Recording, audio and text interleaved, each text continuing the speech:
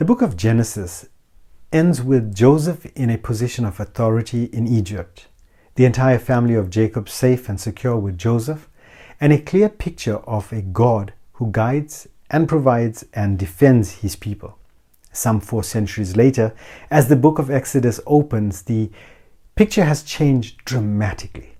Where is the God who relentlessly seeks a relationship with his people, who pursues them and draws them into his presence, who guides and provides and defends? The people of God are now slaves, harshly oppressed in the same country where God once led them in order to provide for them. Now, over time, the place of blessing has become a place of captivity. The former wanderers are tied down, and life with God often involves such contradictions. We live long stretches of time between promise and fulfillment, and what we choose to believe about God during those times shapes our experience with him. And like Israel, we cry out to him for deliverance. And as with Israel, God hears.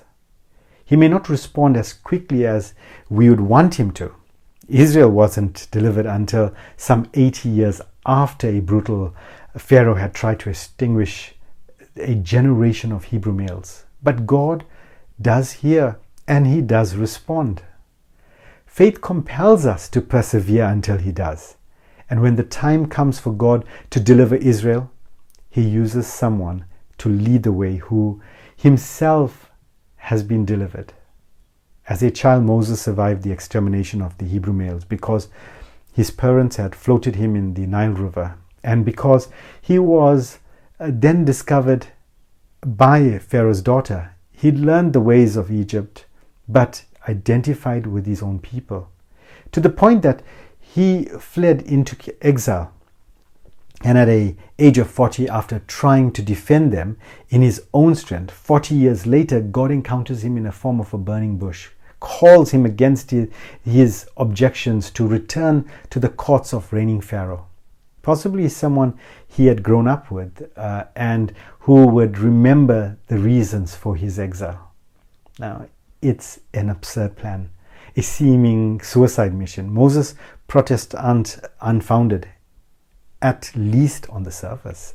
And yet it comes with divine guarantees. God wants to free his people. Why? So that they can worship him freely. The first part of Exodus is a familiar one with many because it's entertaining for Sunday school and Sunday school lessons and dramatic movies, executing a series of 10 plagues to convince Pharaoh to let his people go.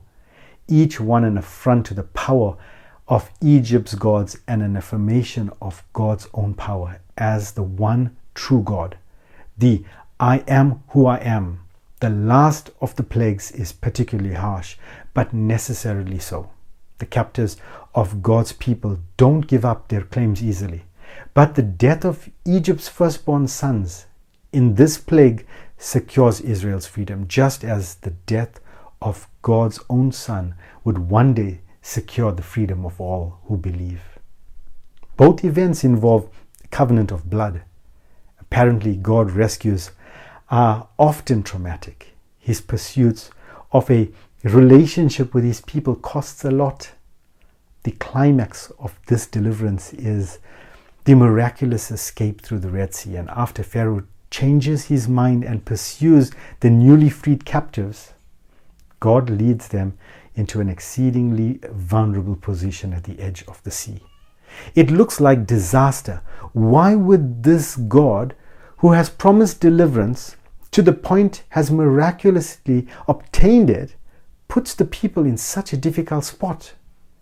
We ask that question often because we find ourselves in similar situations.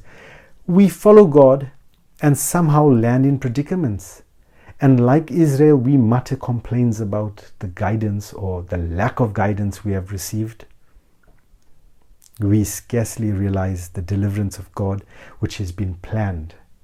Even when it seemed a long time coming, we can know there's glory in his victories. However, they come, and victory in Exodus a certain slaughter averted by a deliverance so thorough that the enemy is destroyed in the process, becoming the defining moment in Israel's history hundreds of years after Israel had passed between the parted waters and the Egypt's army drowned when the gap disappeared. The psalmist would celebrate the power God demonstrated on that day.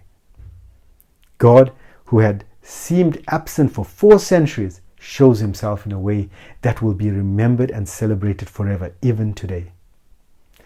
The Egyptian captivity and the Exodus show us that God's works can be both slow and sudden. They take years to develop and are executed in a moment. They may be frustrating at times, and it always gives us a reason to hope. So don't give up. Persevere.